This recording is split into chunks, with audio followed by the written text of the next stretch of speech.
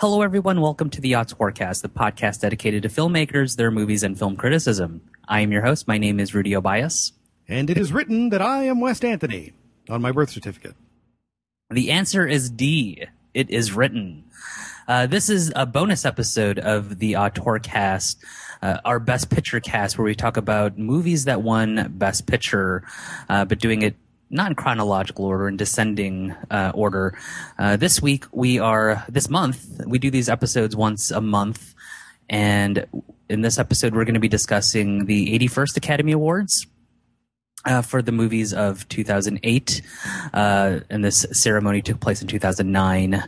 And the nominees for Best Picture, and this was the last year that had the traditional five movie Best Picture nominations, and the nominees were The Reader, Milk, Frost Nixon, The Curious Case of Benjamin Button, and the movie that ended up winning Best Picture, Danny Boyle's Slumdog Millionaire. Wes, do you have a synopsis for us? A penniless guy from the slums of India goes on Who Wants to Be a Millionaire and answers nearly every question correctly, which raises the suspicions of the show's host and the police, who don't believe that a penniless guy from the slums of India could know that much stuff. But flashbacks reveal the spectacular and utterly impossible series of coincidences that provide the answers, thus proving that while a series of horrible incidents add up to a miserable and unlivable existence in real life, they add up to $1 million and the girl of your dreams in the movies, and nowhere else. Not even in Bombay. Is that where this movie takes place? I thought it was Mumbai in India. So this is Danny Boyle's Slumdog Millionaire's 2008 film, and he actually won the Academy Award for Best Director, and it won Best Picture, obviously. And I'm a huge fan of Danny Boyle. I love Trainspotting. I love 28 Days Later. I was okay with 127 hours. This is actually, and for even the clumsiest of third acts, I am a huge fan of Sunshine, his science fiction film. And as I'm also a fan of Millions, his kids movie. And I guess we're doing a series on Stanley Kubrick, and just going down through his filmography, he's kind of like Stanley Kubrick, where when he does a genre, he goes to another genre, and then he never kind of returns to it. I mean, he's done horror, and he's done sci-fi, and he's done a kids movie. He's done a drug movie as well. And this is really one of the few Danny Boyle films that I haven't seen. I've actually never seen this movie until preparation for this episode. So, Wes Anthony, what are your thoughts on Danny Boyle's Slumdog Millionaire? Are you a fan of Danny Boyle, and do you feel that this is one of his better films, or do you at least feel that he deserved to win the Oscar for Best Director? I really like Danny Boyle. I haven't seen all of his films, but I have seen most of them. And I gotta say that Slumdog Millionaire is probably one of the best-looking films I have ever detested. I saw it when it came out, and I disliked it intensely. And I saw it again recently, also in preparation for this episode, and my feelings have not really diminished very much. And it must be said that it is largely due to the world around us, because I can't just walk away from the world and pretend that it doesn't exist, and I can't ever be one of those people who pretends that if you just believe and and you have a good heart, that magic and coincidence will suddenly provide you with everything you need, and you'll have a happy ending and you'll get the girl of your dreams. Because I know from personal experience, none of that actually happens. And also, in particular, because the film came out at a very specifically bad time, not just for me, but for the entire United States of America, if not the world at large, because I know that the Second Great Depression of the United States had global repercussions. It was a really bad time, and I really felt that it was just the absolute worst possible time to be telling people to just believe in dreams and magic. Then that was going to take care of everything, because very obviously we were in a deep, dark hole that we are still trying to climb out of, and we're not doing too well at the moment. And it felt like I can't stand the idea of filling people with false hope. And so the movie just really rubbed me the wrong way.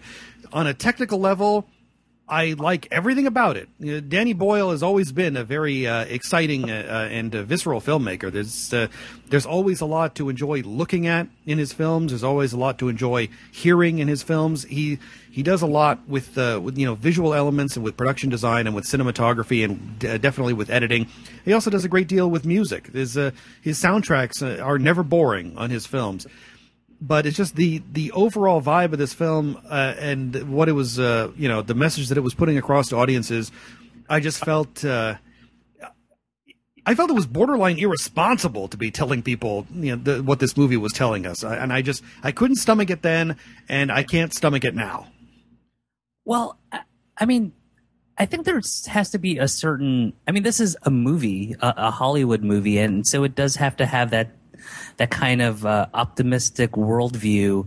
And I agree with you for the most part that these are very trying times. If you look at my bank account and my income, we are definitely in a recession. And the way I live my life, I guess on a financially, it is really on a thin wire to get a little glimpse of the way that I live. Not just because I live in New York City, one of the most expensive cities in this country. I feel that I would be on this tightrope no matter where I am in this vast land that is the United States.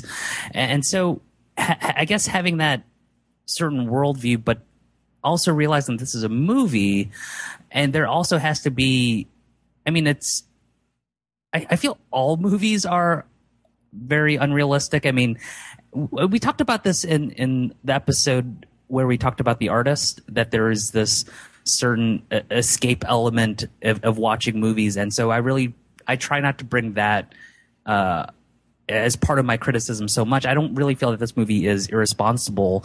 I mean, as opposed to something like Forrest Gump, which also won the Best Picture of in 1994, I believe. I agree with you that on a technical level, Slumdog Millionaire is a pretty fantastic film. I'm not sure if I am right or wrong about this. Is this one of the few, or was it this first movie to win the Cinematography Award for digital photography? It might have been. I don't know that, because in the previous years... This is a completely digital film. I know Danny Boyle only works digital filmmaking. He doesn't shoot with film anymore, and it really just shows like how the camera is moving, or the kind of the impossible angles, the impromptu angles the cinematographer has to go through to capture these moments. And it does have that kinetic energy, something like his 1996 film Trainspotting also has. I automatically thought of that. Just the way it's kind of like this frenetic, almost ADD type of film, where subtitles aren't traditionally where subtitles are supposed to be on the screen. They're more like a comic book, and they're also in different colors, and it's very vibrant. You do get this great sense that this is definitely a slum. These are very, very poor people.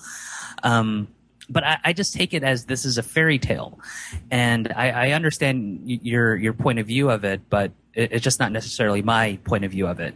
I think Slumdog Millionaire is a very minor film in Danny Boyle's filmography, but it has to be discussed as somewhat of a major film because this is the film that he won an Academy Award for.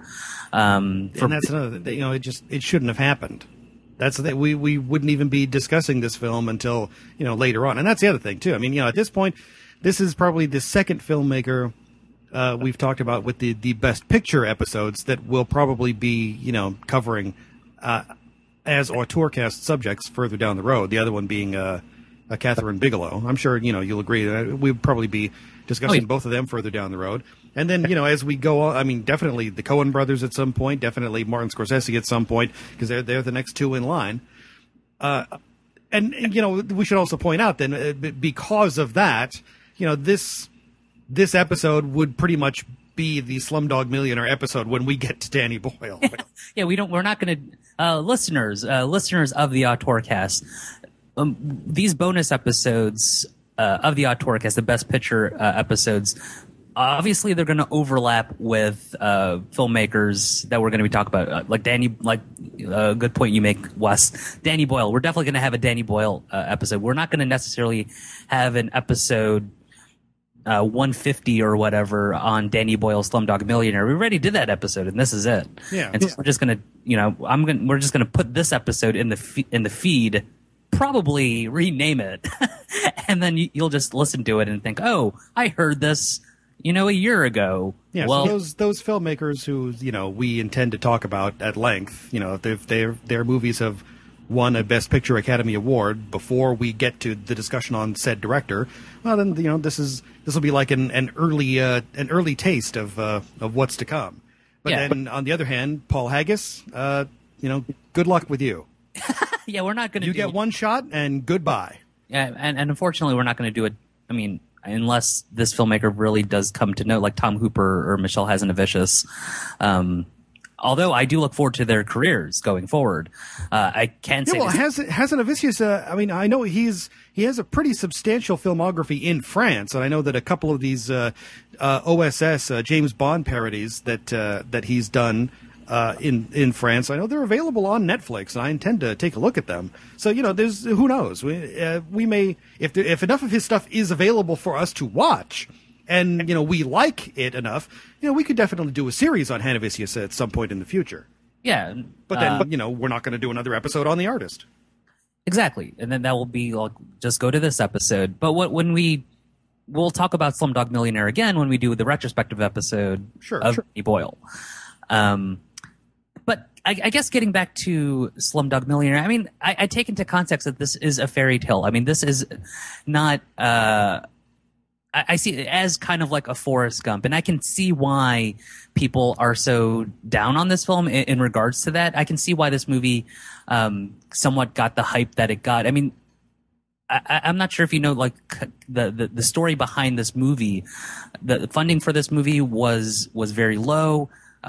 Danny Boyle wasn't sure if he was going to get the money together for this movie. It didn't even have distribution when it came out. Like, Danny Boyle thought this was going to be like a straight to DVD movie, but then it hit the film festival circuits. It opened at Telluride. It opened at Toronto International Film Festival in 2008, mid 2008, and it caught fire there. Like it was like a critic's darling. It was audiences love this movie, critics love this movie, and so on a film festival circuit. I've done my fair of film festivals, and I know the types of films that get a lot of critical acclaim and audience love, and it's movies like Slumdog Millionaire. And perhaps because of that momentum it was getting at Telluride, at Toronto, it eventually got a distribution in Fox Searchlight, and then Fox put it out, and then it became a big hit.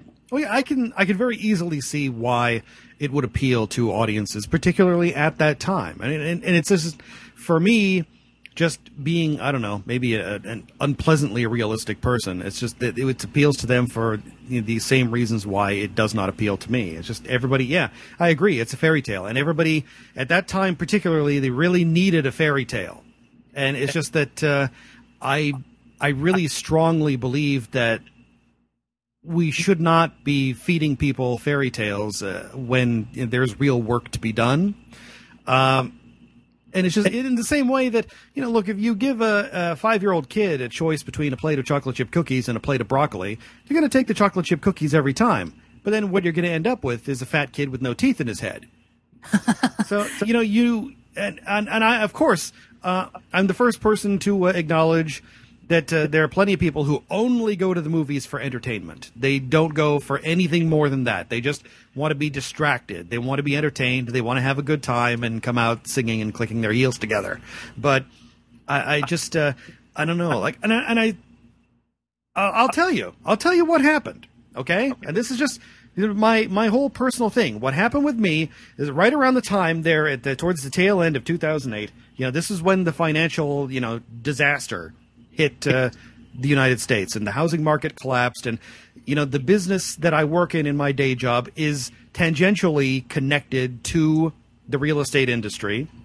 So The bottom fell out on a lot of stuff. And first thing that happened was a bunch of people at my office got laid off, and I was spared. All right. And they said, and after that happened, they laid off a bunch of people and said, okay, no more overtime for anybody for the foreseeable future.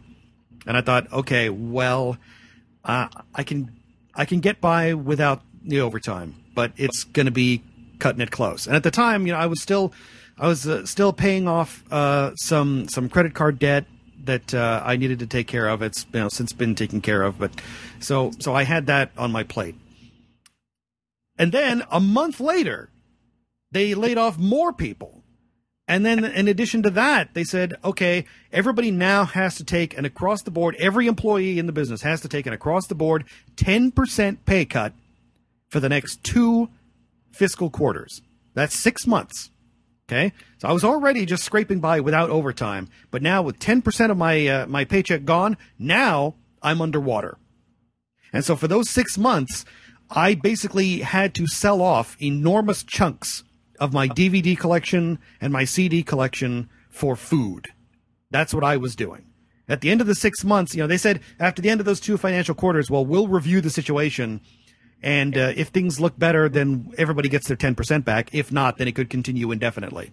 Fortunately, at the end of the 6-month period, they decided that everything was a little better, and we got our 10% back. There's still been no overtime, but my full paycheck at least has been restored. And also, I should note that I haven't gotten a raise since then. For a while, I got a raise almost every damn year I've been with this company, and the last few years, there's been nothing, just because of the financial situation. So that was really, really bad for me. And so then this movie comes along and is just selling this soap that I could not stomach it. It just infuriated me because the real world was just so much less rosy, was so much less fantastical, so much less fictional than what this movie was trying to sell. And it just really infuriated me. I feel like, and even today, again, it's the same thing. It's dissipated somewhat, but not enough for me to really to still like this movie. I feel like there are too many things wrong in this culture, in this country, that people should not be just burying their heads in the sands of fantasy and entertainment. People should be standing up and taking a look around them and figuring out what to do and then doing it. But instead, we just keep being fed these distractions. And I think it's just it's detrimental to our health and our well-being as a nation. So this movie it just rubbed me such the wrong way. And I could not get past it. I could not get around it. And like I say, I appreciate and admire this film for its technical qualities. It is an incredibly well-made, well-put-together film. The cinematography by Anthony Dodmantle is spectacular. It's superb. I absolutely love it. The editing was done by a fellow named Chris Dickens. Top-notch. The way the film is put together, it is wonderful. And Danny Boyle's direction, as always, he's just, is very lively. It's always exciting to watch. And I like the performances in the film. Dev Patel is the lead character, Jamal, the poor kid. I liked him in this movie. He was very sympathetic. In a way, I felt for this kid, for his problems. But then when you get to the end and, he just magically wins all this money, I was like, well, that has absolutely nothing to do with life. It just really, it just bugged the hell out of me. I'm sorry.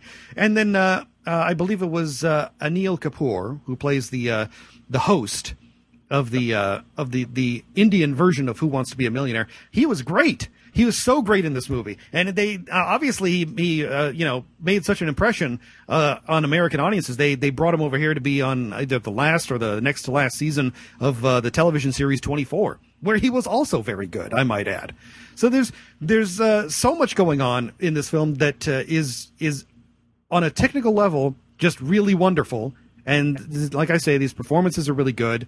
But just the overall message of the movie, I just felt it was just disastrously mistimed, given the events that were going on in 2008.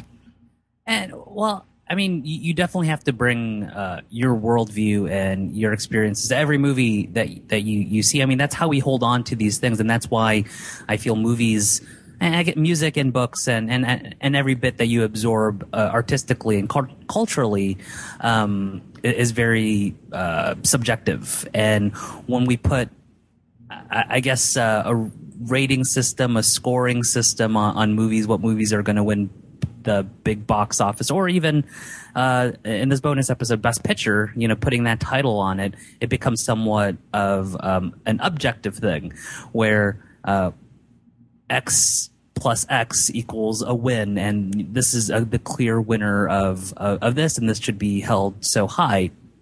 I agree with you for the most part, but I really just see this movie in the same vein as something like Shawshank Redemption, or It's a Wonderful Life, or even something I mentioned before, Forrest Gump. Do I think this movie should have won Best Picture? I think a better movie that was nominated, The Curious Case of Benjamin Button. I thought that was a much better film, and I thought that should have won Best Picture. I would have also been happy if David Fincher won, but I'm pretty happy that Danny Boyle won Best Picture. But I think that in both cases, Benjamin Button and David Fincher would have been a better selection. Yes. And that's not even just my personal, dislike for Slumdog Millionaire aside. Like I say, Danny Boyle directed the hell out of the movie. He did a very excellent, capable job of directing. But there is no denying that David Fincher's job on The Curious Case of Benjamin Button was just outstanding. And, we've talked about it on our previous episode on that film, so you can go back and listen to everything that we have to say about it there. There was no doubt in my mind that Benjamin Button should have swept the Academy Awards. And I felt it was just terribly unfair and ridiculous that it did not. It won a lot of the technical awards, like Best Visual Effects. It won three. Three isn't a lot, especially out of a total of like 13 nominations. It won for the stuff that when you first think of Benjamin Button, you do think of the visual effects and the makeup, and it won for those awards. I feel the big difference though between Benjamin Button and Slumdog Millionaire. I think Benjamin Button's a much better film. Is that emotional aspect of it? We talked about this in the Curious Case of Benjamin Button episode, which you can go back in our archives and check out, where David Fincher's approach to the source material is more of a clinical side rather than a heartfelt side. Whereas Danny Boyle, this is the way this film ends is really uplifting, and not the fact that he gets the girl and gets the money, but also ending in the Bollywood dance sequence at the end of this film, and also having a cameo of one of the big stars of Bollywood, Shah Rukh Khan, who is like the Tom Cruise of Bollywood. So he's a short Scientologist? On the film aspect, like he's in all these big blockbuster Bollywood films. He's very recognizable. I was actually kind of like I like perked up and geeked out a little bit that he was in the dance sequence at the end. I noticed him, and there's a big close up shot of him. I was like, oh, Shah Rukh Khan's in this movie too. I know so little of Bollywood films. I keep thinking that's something that I should get into at some point. Just take a look at some of them.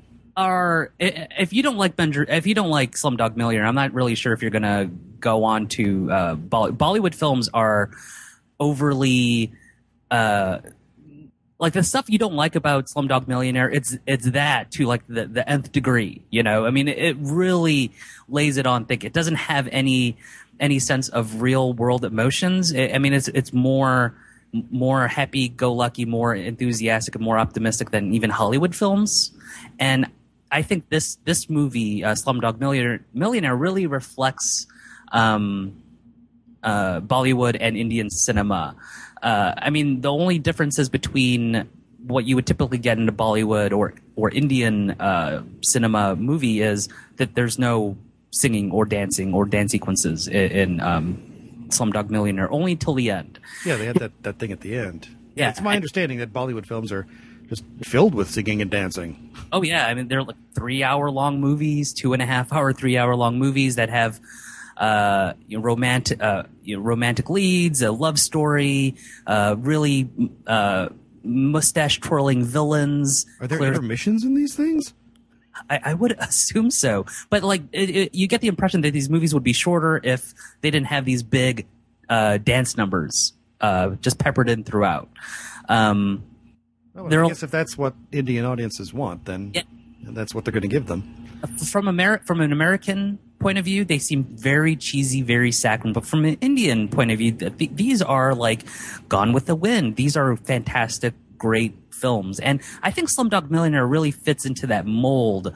Also considering this is a pretty heavily Indian production, as well as a British production. I mean, Danny Boyle being British.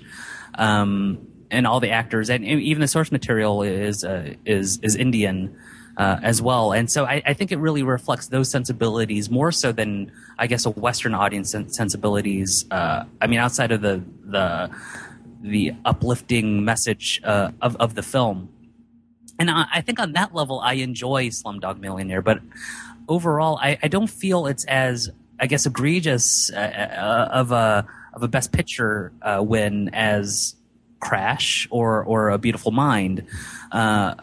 These movies that are just really paint by. I mean, I am more offended by a movie like Crash, and when we get to that episode, I don't know how much of the movie we're going to be talking about more so than our actual worldview and how our worldviews are not portrayed in a movie like Crash. I'm offended by Crash as a human being and an American more so than I'm offended than a moviegoer. It just so happens that on that technical level of Crash, it's not very good either. Yeah, I think Crash really is kind of a movie that only white people can love. Because it really feels like it's just there to make them feel better. And listeners, West and I are not white. I am Asian and West is Mexican. I know a lot of white people that don't like Crash as well, and rightfully so. It's not a very good movie, and there was a much better film that year that should have won Best Picture, and we'll definitely talk about that when we get to the much dreaded for us anyways that I have to revisit Crash episode when we talk about Paul Haggis's film. But I don't think Slumdog Millionaire is a bad film. I don't think it's a great film. I think it's a very uplifting film, and I can easily see why it won Best Picture. And perhaps the Academy of Arts and Sciences were thinking perhaps we shouldn't go bleak 2 years in a row. You know, the year prior to this, Joel and Ethan. Yeah, No Country for Old Men. Old Men, and the year before that was The Departed. So, which is kind of a refutation of what you were saying earlier, that Hollywood films want happy endings because ain't no happy endings in those pictures. Yeah, and perhaps like it being so bleak for those numbers of years, like let's go a little bright and shiny with something like Slumdog Millionaire, as opposed to something like Benjamin Button or Frost Nixon or something. But see, then that just sort of goes to highlight how the Academy Awards sometimes rob themselves of their own validity by making it a political thing, by making it some kind of a statement or a popularity contest more than something that's meant to honor artistic merit. Now, this kind of thing that they really shouldn't be doing, but we all know that they do it, and they do it repeatedly. We know the people who are in. I mean, we don't know them personally, but we know the types of people who are in the Academy of Arts and Sciences. They're really smart, intellectual, artistic people and I don't know. I mean, at the beginning of these bonus episodes, I said something to the effect that I see the Best Picture wins being a snapshot of the year that was, more so than how this is going to fit into history. Not necessarily the movie that's going to be the most innovative or the most memorable, or even the ones that should have won, obviously don't win. There's like a long list of movies like, Citizen Kane, that's arguably the greatest movie of all time. Why didn't that win the Best Picture? Honestly, I just think purely political thing. I think these things are just really snapshots of the year. At this point in time in 2008, Slumdog Millionaire was just such on this high. It came out at the right time. It had a lot of publicity. It had a lot of good press. And then eventually a backlash happened that maybe perhaps we hype this movie up too much. Perhaps audiences like this movie too much. It's not that good.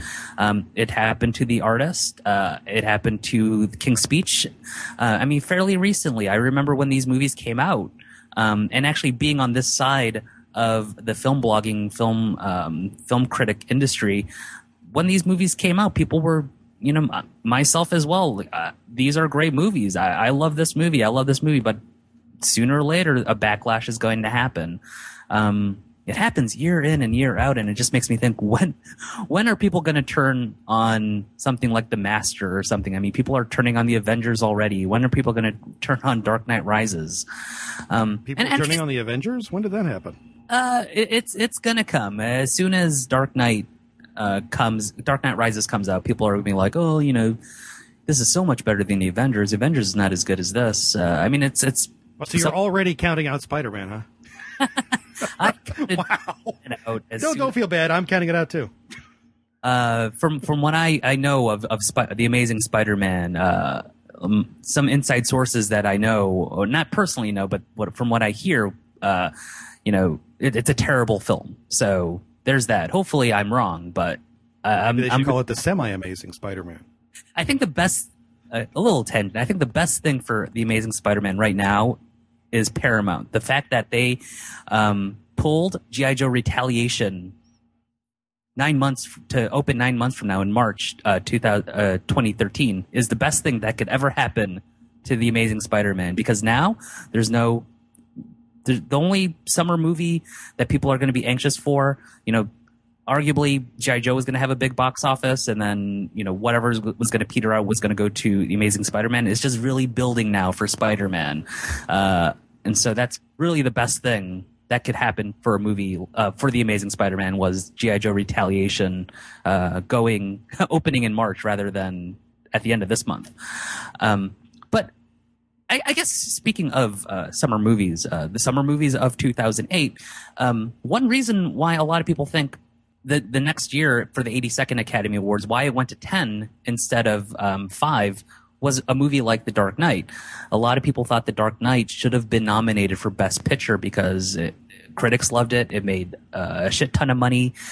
Everyone loved that movie and felt that movie should at least have been nominated for Best Picture. I agree with them. You certainly could have taken out one of these 5 nominees. Now, of course, my personal bias would say, yeah, take out Slumdog Millionaire and throw The Dark Knight in there. But I acknowledge that people aren't gonna necessarily agree with that. But even if you left Slumdog Millionaire in the mix, you could take out Frost Nixon very easily. You could take out The Reader just as easily and throw in The Dark Knight. And I like those movies, but I didn't think either of them was particularly Best Picture nominee material. Now, you said you hadn't seen Slumdog Millionaire until recently. Have you seen either of the? Apart from Benjamin Button, which I know you've seen it. Did you see Frost Nixon, Milk, or The Reader?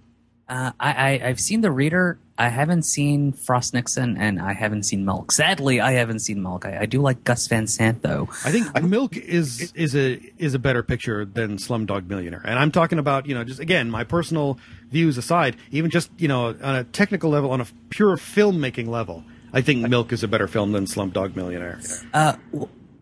Well, here's another tangent, listeners. 2008. Here's the little personal background for me in 2008. 2008 was the year, and it's even shocking for me to say right now, was the year I decided not to watch any movies. In the year of 2008, I didn't watch a single. Well, I watched movies. I ended up watching The Dark Knight, and I watched Kung Fu Panda. Actually, those were the only 2 movies I watched in theaters or at all. Why? I decided I wanted to watch TV. I felt TV. I'm hanging up on you. I don't even know you anymore, man. TV was more exciting. Like I was really into Lost. I started getting into Mad Men, and I just wanted to watch TV. I felt I was at that point in my life. I felt I was really overloaded with a lot of movies, and I just needed a break from it. And I decided I'm going to take a year off, which is pretty shocking. I love movies. I freaking love movies to death, but I felt I loved it that much that I just needed to if I continued the way I was going by watching so many movies, I would have been burnt out. I would have hated movies. So I felt taking it away from me for a year would have been good for me. That was my thinking back then. And strangely enough, that whole year I did not watch. I watched those two movies, Kung Fu Panda and The Dark Knight. And the only reason I saw Kung Fu Panda, my niece, I can't remember how she was pretty young at the time, like 8, I think. I'm not really sure how old she was. She wanted to see it, so I took her to go see it.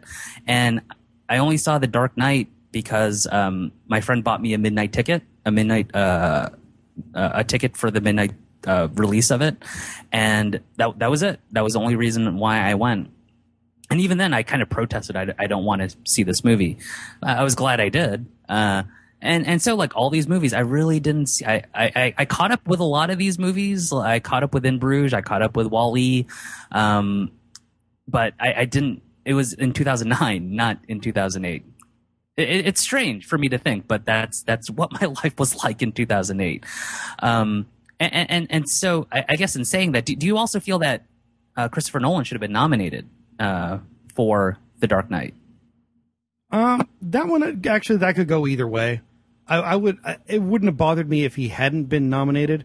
But I really feel that overall, just the tremendous success of The Dark Knight in general, because particularly when you had only 5 nominees, there was always a deal where one of the 5 Best Picture nominees would find their director shut out, and I wouldn't have minded if it was Christopher Nolan. If they had decided to nominate The Dark Knight for Best Picture and throw a nod to Christopher Nolan for Best Director, that would have been fine too. I wouldn't have complained about that, but it wouldn't have bothered me in the slightest if he hadn't been nominated.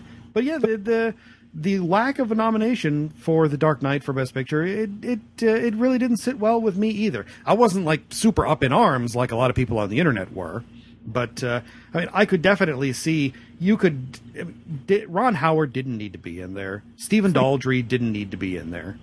So, in fact, actually, now that I think about it, I think this was actually 2008 was kind of a rare year when all 5 of the directors of the Best Picture nominees were also themselves nominated. That doesn't. Usually, there's always one exception. There's one guy left out in the cold, but. No, that didn't happen in 2008. Wow, how about that, everybody? Yeah, I'm noticing that too. I'm looking at him, like all of these line up pretty well. I mean, there's not one dark horse in any of this. And one of the few nominations that the Dark Knight got was for obviously Heath Ledger, who won posthumously for Best Supporting Actor, and rightfully so. He's pretty fantastic in The Dark Knight. But I guess getting back to Slumdog Millionaire, I mean. I get its criticisms, but I just don't buy it. I mean, it does get pretty dark. I think a lot of just the narrative logic happens too quickly towards the end of the film. Like certain change of heart, like Jamal's brother, his change of heart so quickly, for me just kind of felt out of nowhere. And like that was one of the, overly cheesy, big shootout as he's laying in a tub of money. When I saw that scene, I'm like, well, that's completely Bollywood right there. Well, I didn't even think about it as being a Bollywood moment. I really felt like it reminded me of the finale of not Only Angels Have Wings, Angels with Dirty Faces. The 1938-39 film directed by Michael Curtiz with the classic James Cagney performance. And James Cagney and Pat O'Brien, they're as kids, they're doing some crimes, and then James Cagney's character as a boy gets caught, and then he ends up they grow up. James Cagney's character leads a life of crime, and Pat O'Brien's character becomes a priest, and then Cagney gets out of jail and he starts resuming his criminal activities, and all these troubled youths of the neighborhood who were played by the Dead End Kids, who later became the Bowery Boys, 30-year-old teenagers. They started worshiping James Cagney's character, and then finally he goes down for murder, and Pat O'Brien is begging James Cagney to please don't don't go to the electric chair, with your head held high. You got to go down yellow, because then otherwise you'll be a martyr to those boys, and they'll worship you forever, and they'll go down the same path that you went down. And James Cagney's like, no, I'm not going down yellow. What's the matter with you? And they start leading him to the electric chair, and then towards the very end, as soon as he's out of shot, all of a sudden he starts crying and pleading that no, don't do it, and so. And you see the single tear going down Pat O'Brien's face. And it's a total change of heart that comes along at the last possible minute, just like in this movie. And it's there, purely for dramatic purposes. Mm. And I'm willing to let it slide in Angels Have Dirty Faces because, it's pure Hollywood, golden age of Hollywood product. And that's exactly the kind of plot contrivances that they used to do back then. And also, James Cagney. He's the fucking greatest movie star, one of the greatest movie stars ever, and he totally sells it. So so Bollywood, I don't know from Bollywood, but I know from Angels Have Dirty Faces, and that moment totally reminded me of James Cagney's turnaround at the climax of that movie. I don't know if we'll ever get. I mean, for the life of me, I can't name a single Bollywood filmmaker. But even if I could, I'm sure they would have large catalog of movies, probably not available in the States. And I'm not quite sure if we'll ever get into any Bollywood films. But that's my understanding that they have a huge film industry over in India. And the more films they churn out, more than we do in the States. Yeah, it's bigger than Hollywood. Even Steven Spielberg is getting in on the action, producing a number of Bollywood films. Really? Yeah, I read somewhere that Steven Spielberg, since they are churning out so much movies that there's more opportunity to make money, I guess, over there than over here. That you're at least guaranteed a certain amount of box office because people will just come out to see these movies. And Steven Spielberg has started to invest into Bollywood productions. I don't know if he'll ever get into directing any of these movies, but I know he, as a producer, he has his hand in the cookie jar, so to speak. Oh, far out. Okay. And I really feel that this movie really caters to that. I mean, that dance sequence at the end, I mean, that's, pretty typical Bollywood fare, I mean, the only thing separating this movie from what you would usually get in a Bollywood film are those dance sequences and big production numbers. And I was glad to see that in the movie. I guess it just felt like way too much of a turnaround for me because, a lot of the movie is very dark. There's a lot of, really terrible things that happen to the main character of this movie. And then all of a sudden, it's like suddenly they just, at the last possible second, they just pull the ripcord on their golden parachute, and we all just float down onto a fluffy marshmallow island of joy and happiness. And it's just, what? No, I don't buy it. I just can't. I mean, even look at Rocky, which again is pretty much very much a feel good movie for a lot of people. And, definitely as part of the Best Picture series, we will be talking about that at some point. But look, Rocky doesn't win the fight. He wins his self-respect, and he wins the girl. He doesn't win the fight. But, that's not the important thing. The important thing is the other stuff. So, but in this movie, the kid does win everything. He gets every damn thing. He wins the game. He wins the girl. He, gets away from the criminals, and it just, really? Come on. Yeah, even the gangsters that are after him are now dead, and, did he make peace with his brother? I mean, I know his brother did, sacrifice his life, I guess, so he can get away in some way. But I don't know. I just really chalk this up to that. I mean, I really do feel that this movie is pretty minor in comparison to Danny Boyle's other works, or even in Best Picture films. I mean, I think The King's Speech is a better film. I think The Artist is a better film. Hurt Locker is a better film. We have a better film coming up. Definitely. In the Coen brothers' No Country for Old Men. But, I think this movie's better than Crash. I think this movie's better than A Beautiful Mind.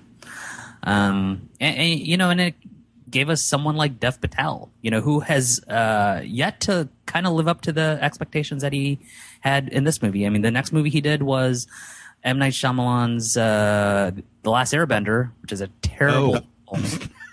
I haven't seen that one. He's actually somewhat good in it.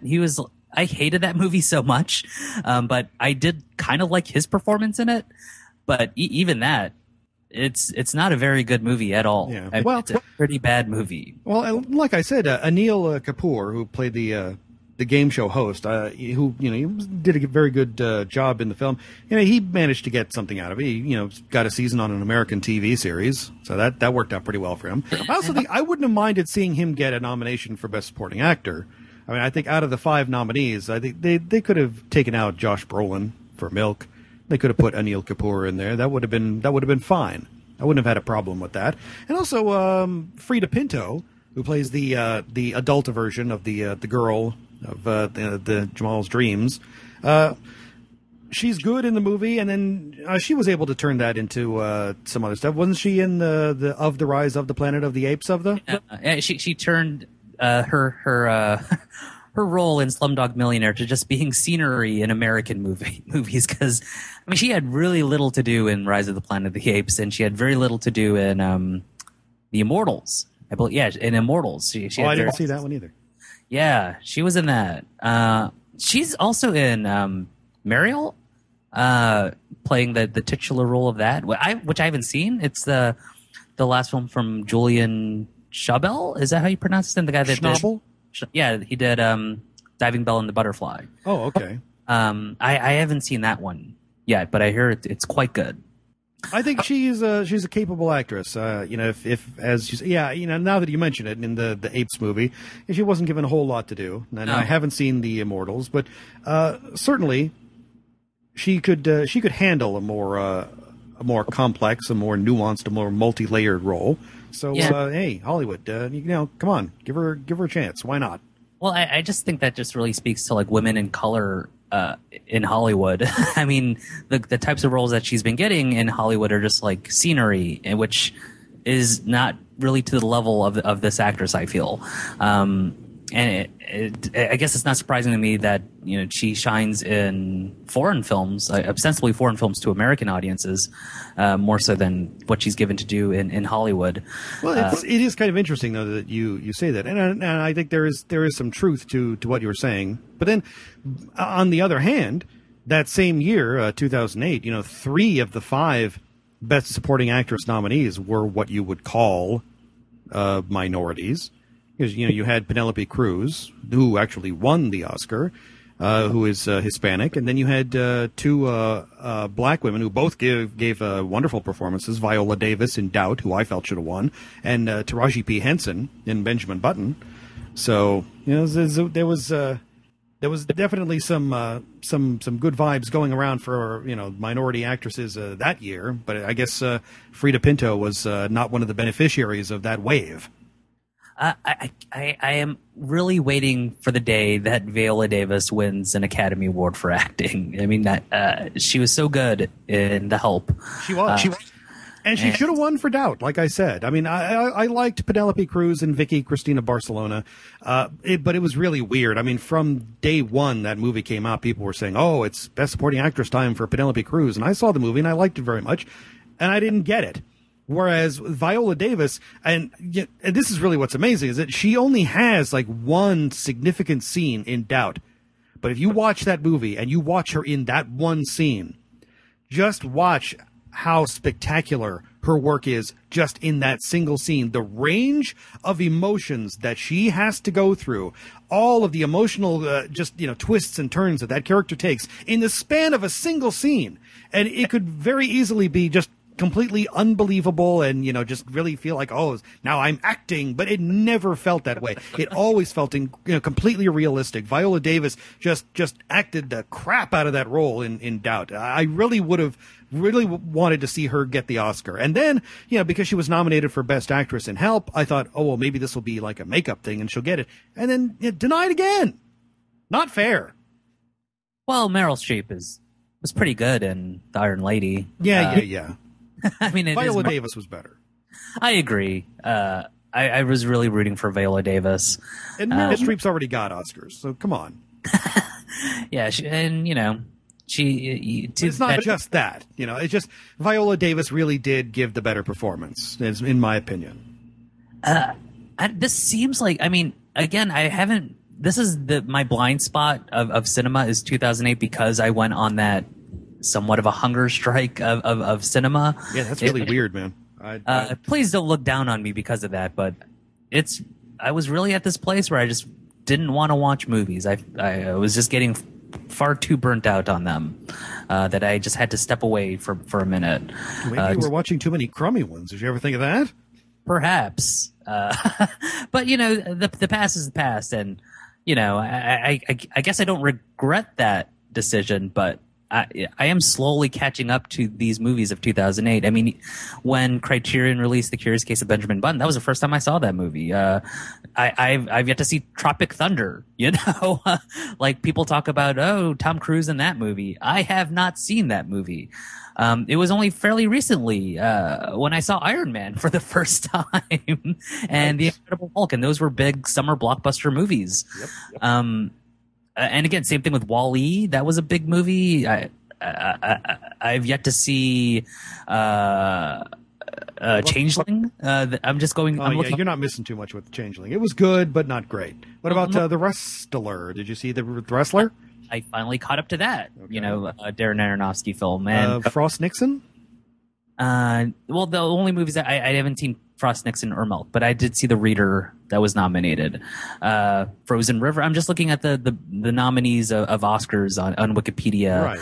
Yeah, Melissa Leo was very good in Frozen River. I'll definitely give her that.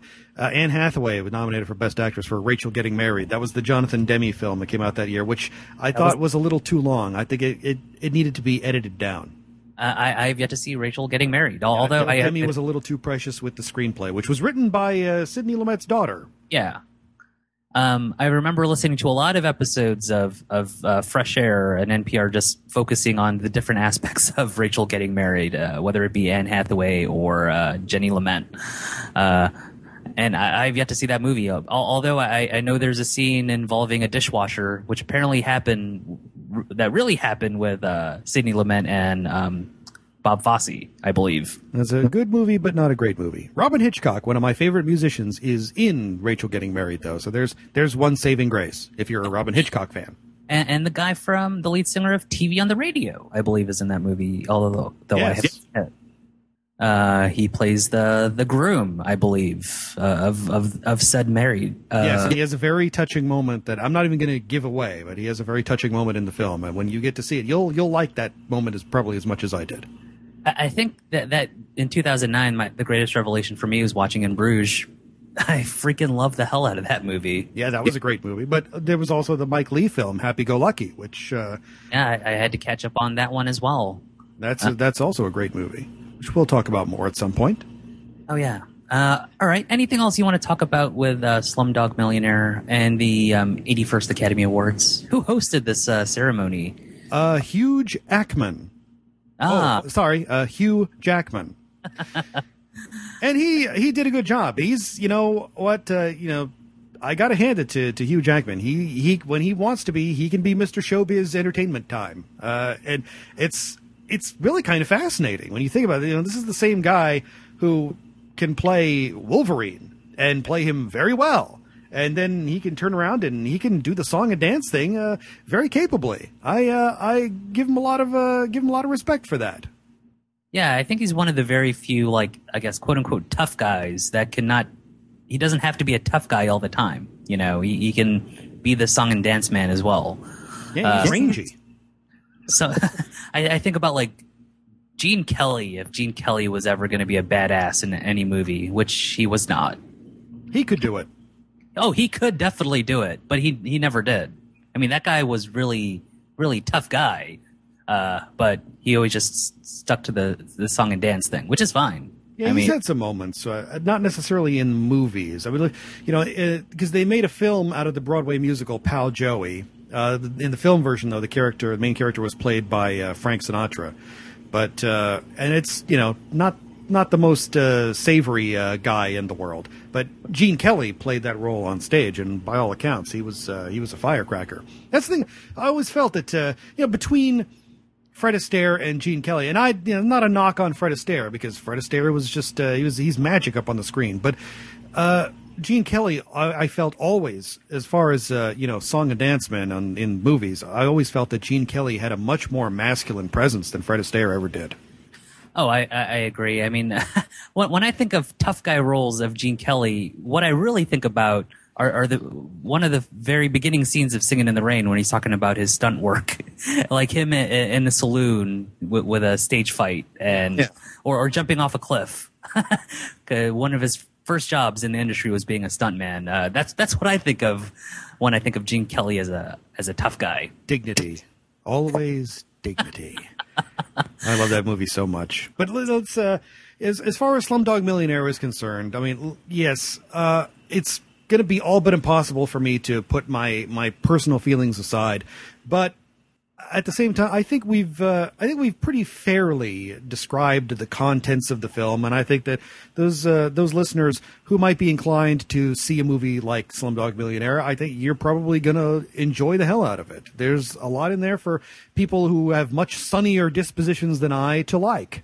And if you are one of those people, I'm not gonna put you down for that. Jeez, hell, there's plenty of days when I wish I was one of you.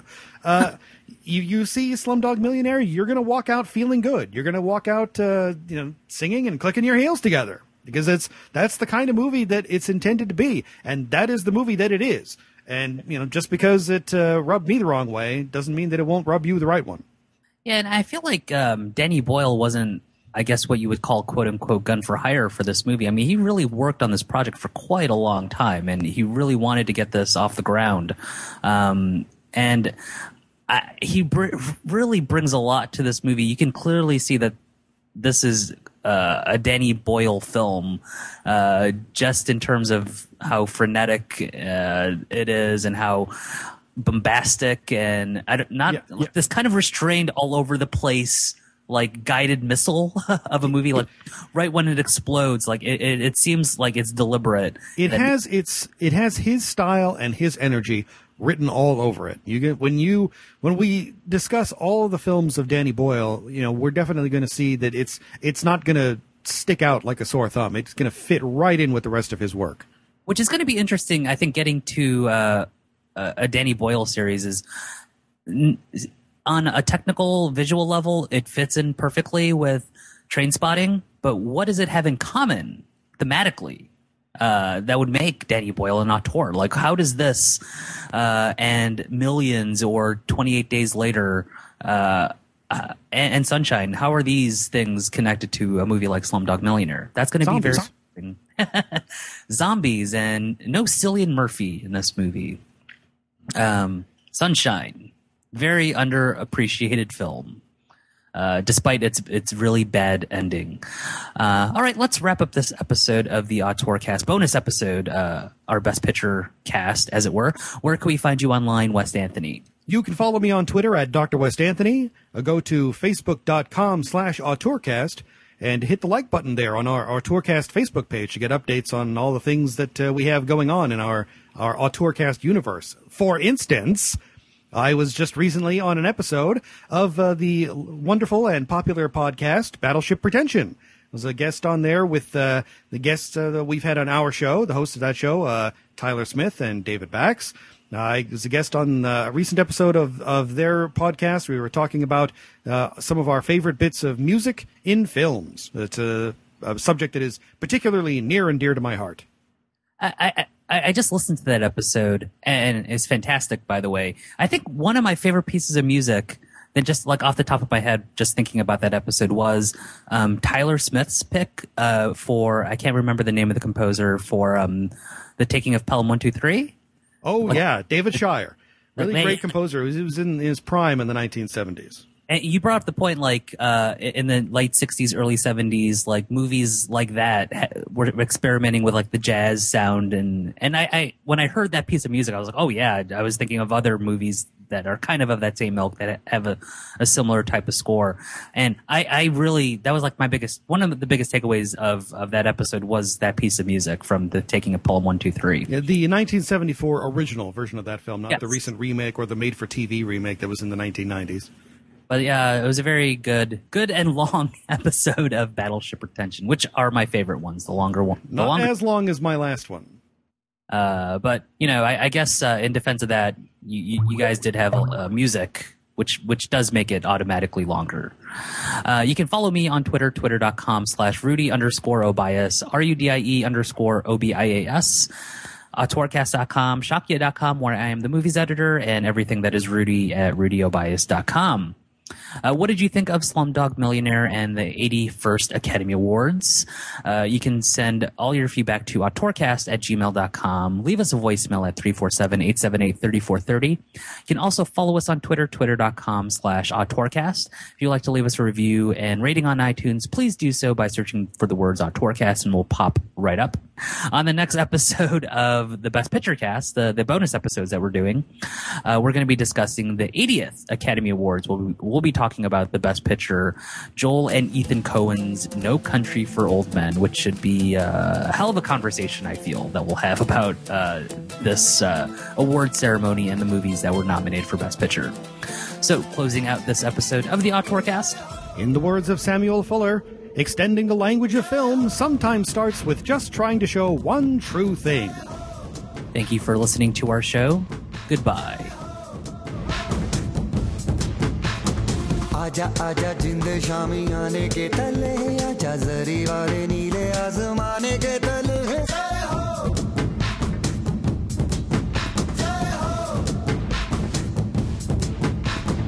आजा आजा जिंद शामी आने के तले आजा जरी वाले नीले आसमाने के तले